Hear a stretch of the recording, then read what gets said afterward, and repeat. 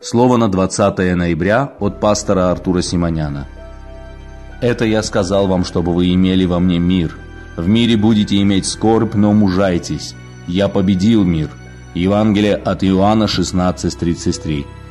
Это слово раскрывает чудесные тайны и дает важные откровения, приняв которые мы можем значительно облегчить нашу жизнь.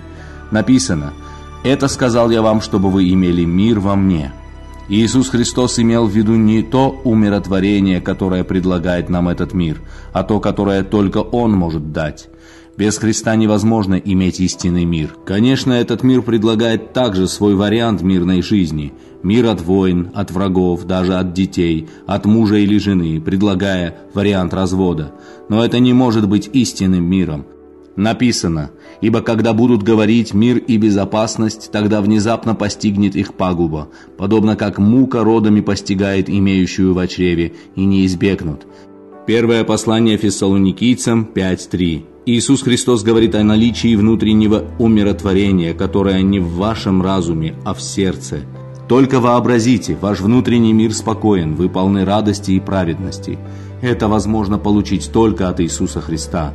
Но без общения с Христом невозможно ничего этого получить.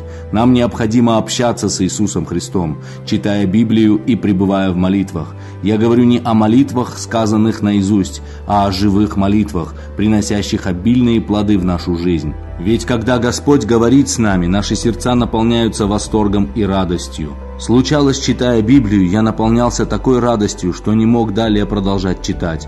Дух Господень сходил на меня и наполнял радостью и миром. Возлюбленные, если у вас сегодня много забот, не чуждайтесь их, потому что Господь сказал, что у нас будут заботы, но при этом Он также сказал: «Крепитесь, я победил мир». Поверьте, что в слове «мир» содержатся наши заботы также.